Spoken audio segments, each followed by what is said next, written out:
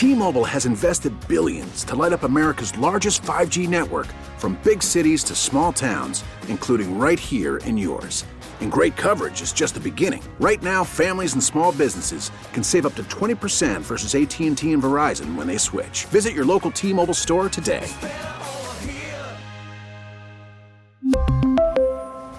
Plan savings with 3 lines of T-Mobile Essentials versus comparable available plans. Plan features and taxes and fees may vary. Every year, dozens of people drown while swimming in Lake Michigan and the other Great Lakes. Preventable deaths in most cases. In this week's program, we discuss the statistics, the causes, and how to prevent the annual death toll. This is Mike Krauser, and this is At Issue.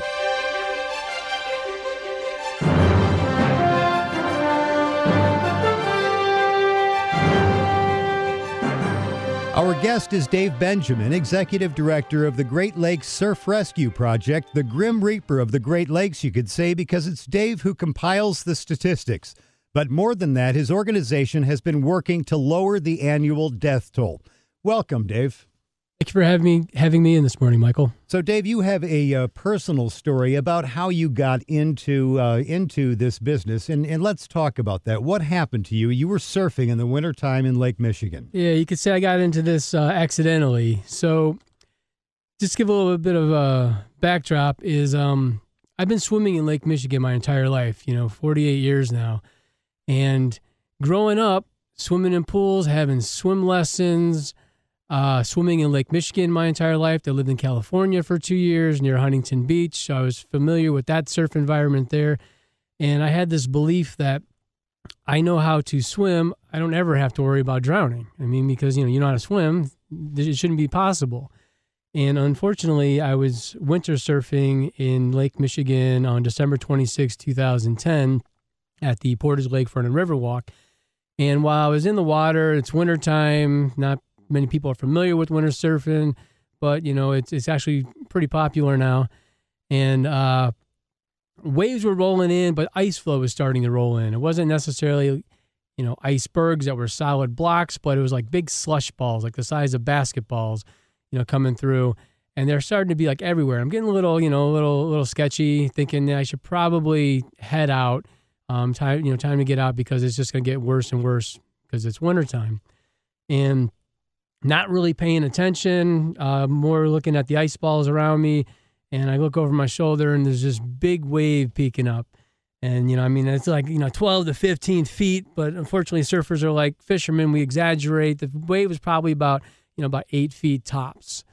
But it's peeking up. It's right on me. And I'm thinking, commit to it late, and I start paddling, but it just peaks up, and the front of the board dips into the water, and it just catapults me. It closes out and throws me. I land flat on my back. I get the wind knocked out of me. The wave is then closing out on me, and, it's about 32, 33 degree cold water flushing through my wetsuit, through my face, down my chest, out my arms, and it's a complete shock to the system. So I got, instant panic. I get instant panic because I wipe out and get the wind knocked out of me. Then I get instant panic because ice cold water is flushing through my suit, pushing me through the bottom, and I'm choking on it. And all my experience as a swimmer at that point, 39 years, is just completely out the window. It's fight to survive, complete sheer panic. And I'm trying to get back up to the surface of the water. And as soon as I'm getting to the surface of the water, another wave is closing out. And I'm not even able to get a breath, so I'm still kind of half choking, holding my breath underwater. And again, fighting to get back up to the surface. But as I'm trying to get back to the surface, I realize my leash on my surfboard is not tugging at my ankle. It's like your safety blanket in the water. So now even more panic because my flotation device that's supposed to be strapped onto me is now separated. And this is the first time I've ever been in surf and separated from my surfboard. And so I'm just like, what do I do now? I'm still trying to get back up to the surface. I try to look out to my two buddies who I'm surfing with, and they're like about 100 yards out on the horizon, and they're looking at the horizon of waves coming in. So they can't see me, and I'm trying to wave for help, but put your hand above water, put your mouth underwater. I try to yell for help, but I'm half choking on water. You need to be able to breathe to be able to yell. So instantly, I can't wave or yell for help, which I thought I would have been able to do in an emergency. And now a wave is again closing out, pushing me under the water. I'm near a rock wall, and I'm thinking, this is probably it for me. This is. I found out how I'm going to depart this life. And you start getting some strange thoughts, like I'm going to be the first surfer to drown in the Great Lakes, or I'm not going to be going home. My wife and children are going to be getting this news that I drowned while surfing in the lakes, which not a lot of people understand winter surfing. They think we're crazy, but it's relatively safe. On some rare occasions, it's not. And while holding my last breath, I had this memory recall about a year and a half earlier. I read this article called "Drowning Doesn't Look Like Drowning" by Mario Vittone. He wrote it for a magazine. Mario is now retired from the U.S. Coast Guard, long career. But in this article, he described the signs of drowning, which is typically facing shore, mouth to water level, head tilted back. You're vertical in the water, and you're doing this climbing the ladder motion, and there's this extreme freak out panic and hyperventilation. And the more you hyperventilate, the more you decrease your buoyancy. And I'm thinking, holding my last breath, I'm doing all the signs of drowning. The more I struggle, the more I'm drowning. So I'm just going to stop and give up. And, I had a wetsuit on, 6 millimeters. It's actually very buoyant if you're not drowning yourself. And so I was able to get back up to the surface, able to clear my throat, clear my lungs, lay back, and just get my breathing under control, get my head under control. And I'm thinking, okay, I think I could survive the cold with this wetsuit on, and it's buoyant. But now the next problem I have is the waves are still crashing, and they're pushing me into this rock wall, which I can see over my shoulder.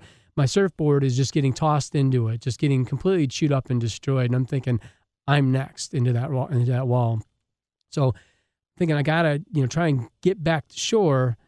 And swimming along the rock wall is very difficult because there's actual structural current going out. Waves are crashing in, but there's a current that's going out. So I'm feeling myself not making any progress swimming, exhausting myself once again. The current is pulling out, and the waves are crashing in. So it's kind of like this big jumbled mess. And now I got to, I'm thinking, okay, calm down. I could probably survive 2 hours with this wetsuit before hypothermia would be an issue from my past experiences of being in the water.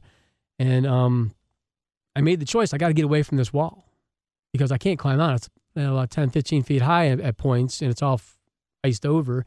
So I start backstroking away from the wall, getting away from the wall, and the waves are pushing me into it. But this whole swirl of backstroking away from the wall, getting pushed into it, getting pulled out, it lasted about 40 minutes until I could backstroke far enough away from the wall where the waves would push me all the way back to shore. And it was literally when I crawled out, I had two thoughts. One was that article just saved my life, and I should, do something about that. And then two, where's my surfboard? Had you not read that article, do you think you'd be sitting here today? Absolutely. I believe that article, saved my life that day.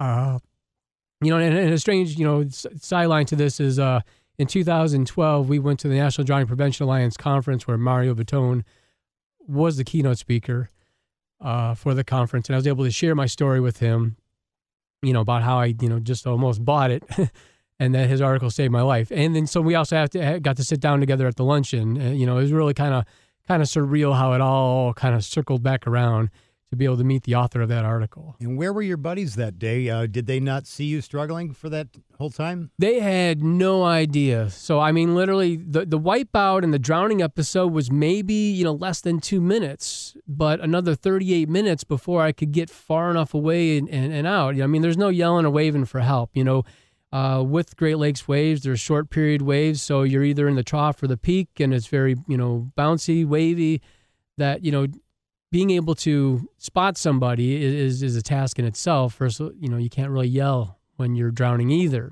So they had no idea. I was out of the water. There was only two buddies at that time. We went in at sunrise. So there's nobody, there's no lifeguards, there's no park attendants on duty.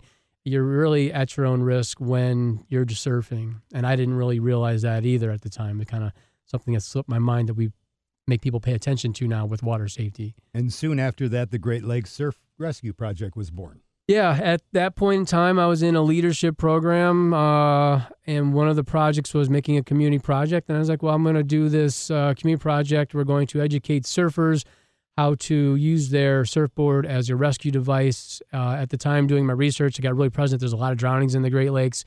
I was also reading about a lot of surfers making rescues and injuries happening along with that, or surfboards being damaged in the process.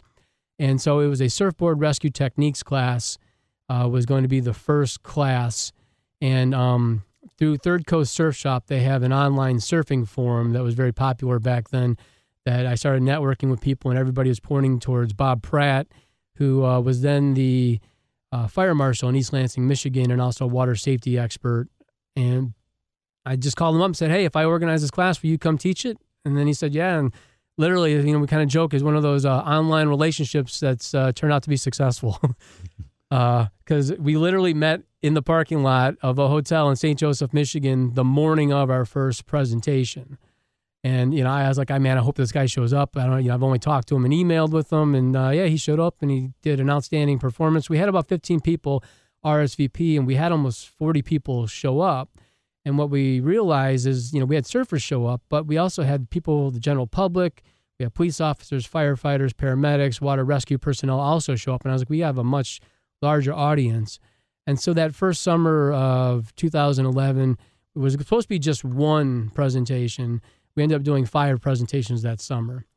If we look now, we're almost up to 500 presentations in 7 of the 8 Great Lakes states since June of 2011. So it's really taken a life of its own and has really quadrupled in the size of what we do. And let's talk about the activities and the kind of things that you do and that you teach and who your students are.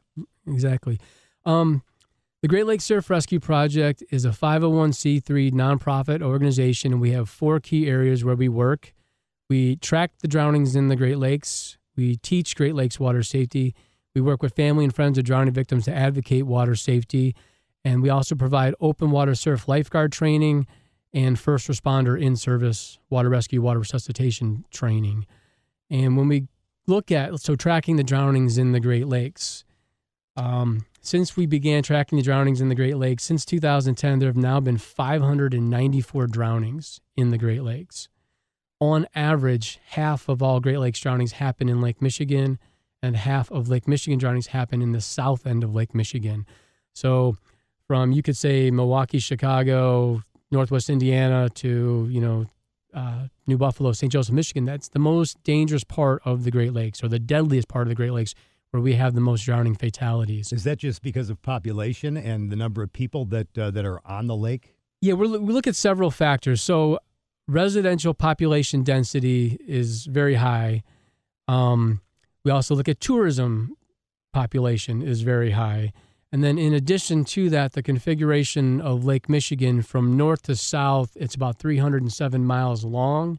And from east to west, it's about 118 miles wide. And this time of year, early August, the prevailing winds start to shift from the north. So whenever you get wind over water, which is called fetch, so you get north winds fetching over 307 miles from north to south, all the way to south end of the Lake Michigan, the whole lake is moving with waves, but the impact, the largest impact zone is the south end. So we'll get longshore currents running down the Wisconsin, Chicago coast and the Michigan coast, and they're all coming down to the south end, to Gary, Indiana, and that's where, if we get a north wind, that's where all the onshore wind and wave activity is coming. We also need to consider which way the wind is blowing. So if it's a northwest or northeast wind direction, it's hitting the beach at different angles, where we'll get different types of currents. So really looking at the high numbers of drownings in the Great Lakes, and the south end of Lake Michigan being the deadliest part of it, is really, population density, tourism density, the north wind direction prevailing in the late summer and fall. In addition to that, just lack of public education about water safety. And that's where we, kind of transition into how do we make the biggest impact. We look at water safety. Water safety is not common sense. Many people assume water safety is common sense, but it's not. So that's one of the reasons why, our biggest outreach is Great Lakes water safety presentations in schools. We can see the largest audience make the biggest impact in the shortest amount of time. You are listening to At Issue. This is Mike Krauser filling in for Craig Dellamore. Our guest is Dave Benjamin, Executive Director of the Great Lakes Surf Rescue Project. And Dave, we're talking about education or lack thereof. Go on. If we look at other public safety agendas today in schools, there are fire drills, tornado drills, school shooter drills. We even have earthquake drills in Illinois and Indiana, and we all remember how bad that last Illinois earthquake was. I don't think I remember a fatal earthquake in my lifetime in the state of Illinois, but we're doing earthquake drills in Illinois and Indiana. I'm not opposed to those, but there's a big disconnect because it's likely that more school-age children will die drowning each year in the United States than die in fires, tornadoes, school shooters, and earthquakes combined. So there's just a disconnect. And, when we look at water safety, the big factor is you don't know what you don't know. If you don't know that drowning is a neglected public health issue, according to the World Health Organization, if you don't know that drowning is one of the leading causes of accidental death, according to the Center for Disease Control, you're really not going to be that hypersensitive to, we need to fund this and we need to get the word out. And so we've compiled, a list of bullet points of what people should know, like every person should know. So if you ask someone anywhere in the United States, what do you do if your clothes catch on fire? What do you do, Mike? Stop, drop, and roll. And what number do you call if there's an emergency? 911. And what do you do if you're drowning? That's what we get. We get that awkward silence. So we want water safety, drowning survival to be as common sense as stop, drop, and roll in 911. So, we have to lay the foundation. The big picture of drowning is that, according to the World Health Organization, it continues to be a neglected public health issue. And just about nobody's ever heard of that. But if you ask anyone anywhere, have you heard of Zika? Everyone knows what Zika is. They know how Zika is transmitted. How is Zika transmitted? How's West Nile transmitted? I'm asking you, Mike. Okay, mosquitoes. Mosquitoes. Everybody knows mosquitoes. It's for West Nile and Zika. And how do you protect yourself from mosquitoes? Cover yourself. Cover yourself and use bug spray, okay? 2016, the World Health Organization said Zika is a public health issue, and then President Obama said, I want $1 billion of funding for education, outreach, and research. At that point in time, I think we had one Zika-related fatality. On average in the United States, 10 people per day die drowning, and this has been going on for 100 years plus. Okay, one Zika death, I want $1 billion of funding. 10 people per day in the United States die drowning, and there's not even a word of it. It's a silent epidemic. Do you think that the United States has gotten away from that? I remember being a kid, freezing in the pool as a very young kid. Everybody I knew had to take swimming lessons. Well, that's a part of it. Access to swimming lessons is a huge, huge issue. But we got to look a little beyond that because there's the difference between swim lessons and swim survival. So oftentimes we'll be speaking with parents, asking them to come to a water safety presentation or talking to a school about needing to get, into a school to do presentations. They'll say, well, we know how to swim. Our kids know how to swim. We don't have to worry about it. And I said, well, I know how to run. It doesn't mean I can run a marathon. Okay. Everyone knows how to run, just like everyone says they know how to swim. So knowing how to run doesn't mean I can complete a marathon, but I could start and 2 miles down the road, I could sit and I could take a rest. If you get in water over your head and you don't know a survival strategy like flip, float, and follow, it's a marathon. Drowning is a marathon for your life, and you have to be able to pace yourself. And when we look at the big picture of drowning, 66% of all drowning victims are good swimmers. They knew how to swim. They had swim lessons. They just didn't know how to survive. Okay? In addition to that, 54% of Americans don't have the basic swimming ability to save their own lives in a water emergency. And that's 5 basic skills of falling in the water over your head, being able to resurface, being able to tread water for 1 minute, being able to spin around 360 degrees to spot an exit, being able to swim 25 yards, like the length of a pool, to get to an exit, and then being able to climb out of the water unassisted. When the Red Cross tested people on their swimming ability on those 5 basic skills in a controlled environment in the pool, 54% don't have that. They know how to swim, but they don't have the ability. They don't have the endurance. So it's important to understand. Knowing how to swim is very, very important. We encourage everyone to learn how to swim, but we also want people to understand that knowing how to swim also reduces one's fear of water. People are likely to overestimate their abilities, and children get less supervision because they know how to swim. So we want, people need to know that as part of, the learning how to swim process. Even though they know how to swim, there's still a possibility for a fatality. It's like, I know how to drive, but I wear my seatbelt. Okay. So that's what we need people to start doing is having, a hyper attentive awareness of we need to understand drowning and we need to understand water safety. And again, I don't know. I believe that the politicians and the educators and, people just across the board, they don't know that it's a leading cause of accidental death. So they don't know that they need to push the agenda. Now, often people who drown around here, Indiana, Michigan, Illinois, Wisconsin, they get caught in rip currents and they don't know what to do. That is a huge problem. So when we started this back in, say, 2011, rip currents were barely even a conversation. A lot of people were denying that there was rip currents in the Great Lakes. So what we know is whenever there's winds equal waves equals dangerous currents. There's several types of dangerous currents. If you ever get caught in a dangerous current, what we advocate is that you flip, float, and follow. So you flip over on your back and you float. You float to keep your head above water. You float to conserve your energy. You float to calm yourself down from the fear and panic of drowning. And then you follow the safest path out of the water. So we know it sounds easy.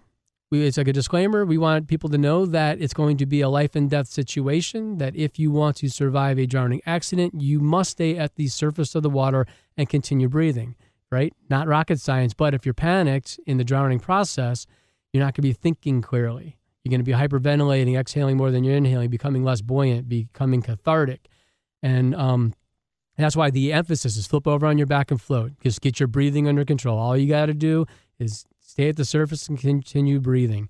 When we say float, we don't mean perfect parallel to the surface. It's getting your chest at the water, getting your head at the highest point. Once you get your breathing under control, then concentrate on following the safest path out of the water, which again is not going to be very easy because it's a life and death situation. Your point of view of the world is very limited because you're right at the surface of the water. If you continue floating, there's a possibility you float long enough, you'll get washed back to shore. It depends on which type of dangerous current you're in. Most people are familiar with rip currents. Rip currents pull you away from shore, but we also have, I believe, a bigger problem with longshore currents. Longshore currents is wind and waves hitting the beach at an angle. You're going to get a current that will flow parallel to shore. And it depends which way the wind is blowing, which way the current is flowing. So understanding that the longshore current is going to gently take you along the shore, it could take you off of a sandbar into deeper water along the shore. It could feed into a rip current, or it could feed into a structural current, which is a current near a pier or a break wall. Any solid structure sticking out in the water, there are currents around those. So you're flowing in the longshore current parallel to the shore, you get to the structure, it's going to take you out and around the structure. It's going to take you a long haul.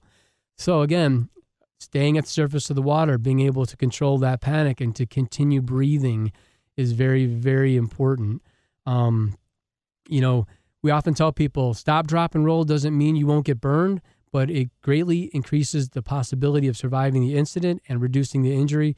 And we believe the same thing about flip, float, and follow. Now, parents play a big role as well, and we saw in the recent incident in the Warren Dunes where a 4-year-old child eventually died after being in critical condition from being face down in the lake.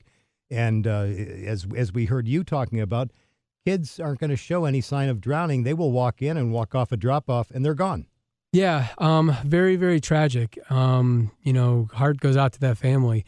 And the big thing is, again, if you don't know, you don't know. If you don't know drowning is the leading cause of accidental death, if you don't know, you have to have hands-on touch supervision of all non-swimmers, that the Great Lakes are not like the pool. There are drop-offs. There are sandbars that move with each storm.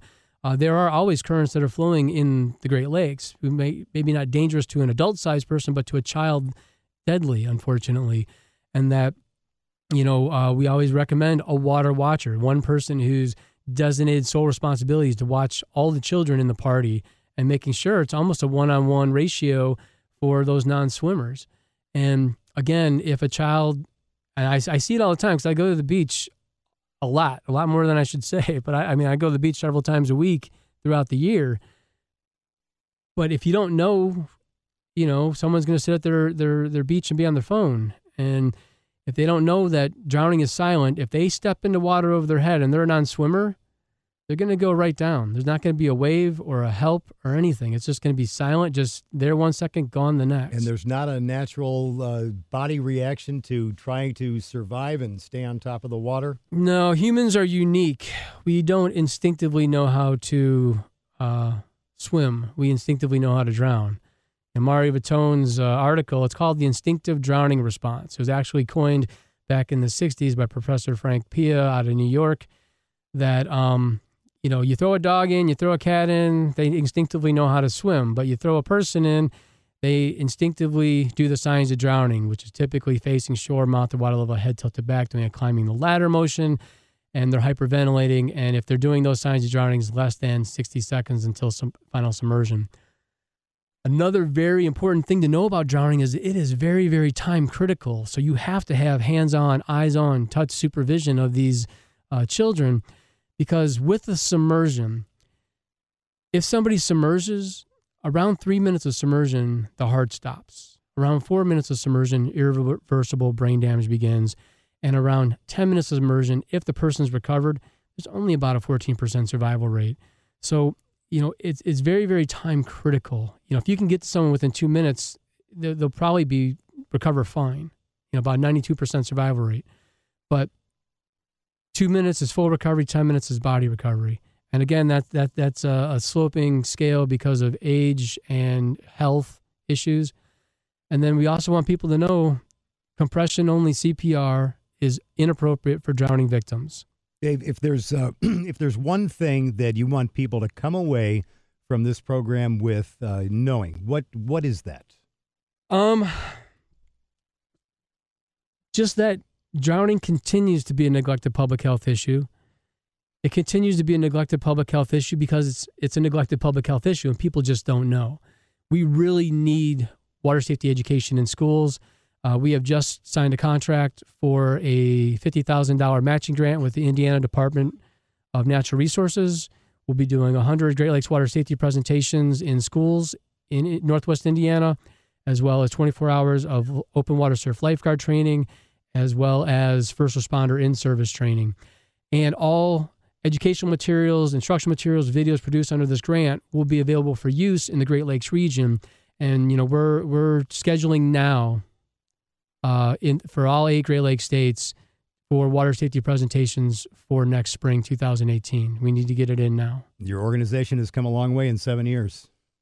Yes, it's grown in some ways out of control, but it's coming to a head. My big goal is a water safety school curriculum that launches in the Great Lakes region and goes nationwide. This is a nationwide drowning epidemic. We have peaks in the Great Lakes region, but it's just very important. I just want to circle back on one thing. I said compression-only CPR is not appropriate for drowning victims. Drowning is a respiratory emergency. It's a lack of oxygen to the brain. So we have to have the rescue breaths. Compression-only CPR is for, an old guy like me falling down and having a heart attack on dry land. I've got oxygen in my lungs. They can do compression-only CPR. They're circulating oxygenated blood. A person pulled out of water, compression-only is circulating unoxygenated blood, and we got to get that oxygen into the brain. That's all the time we have for At Issue for today. Our thanks to our guest, Dave Benjamin, Executive Director of the Great Lakes Surf Rescue Project. This is Mike Krauser, and you've been listening to At Issue. T-Mobile has invested billions to light up America's largest 5G network, from big cities to small towns, including right here in yours. And great coverage is just the beginning. Right now, families and small businesses can save up to 20% versus AT&T and Verizon when they switch. Visit your local T-Mobile store today.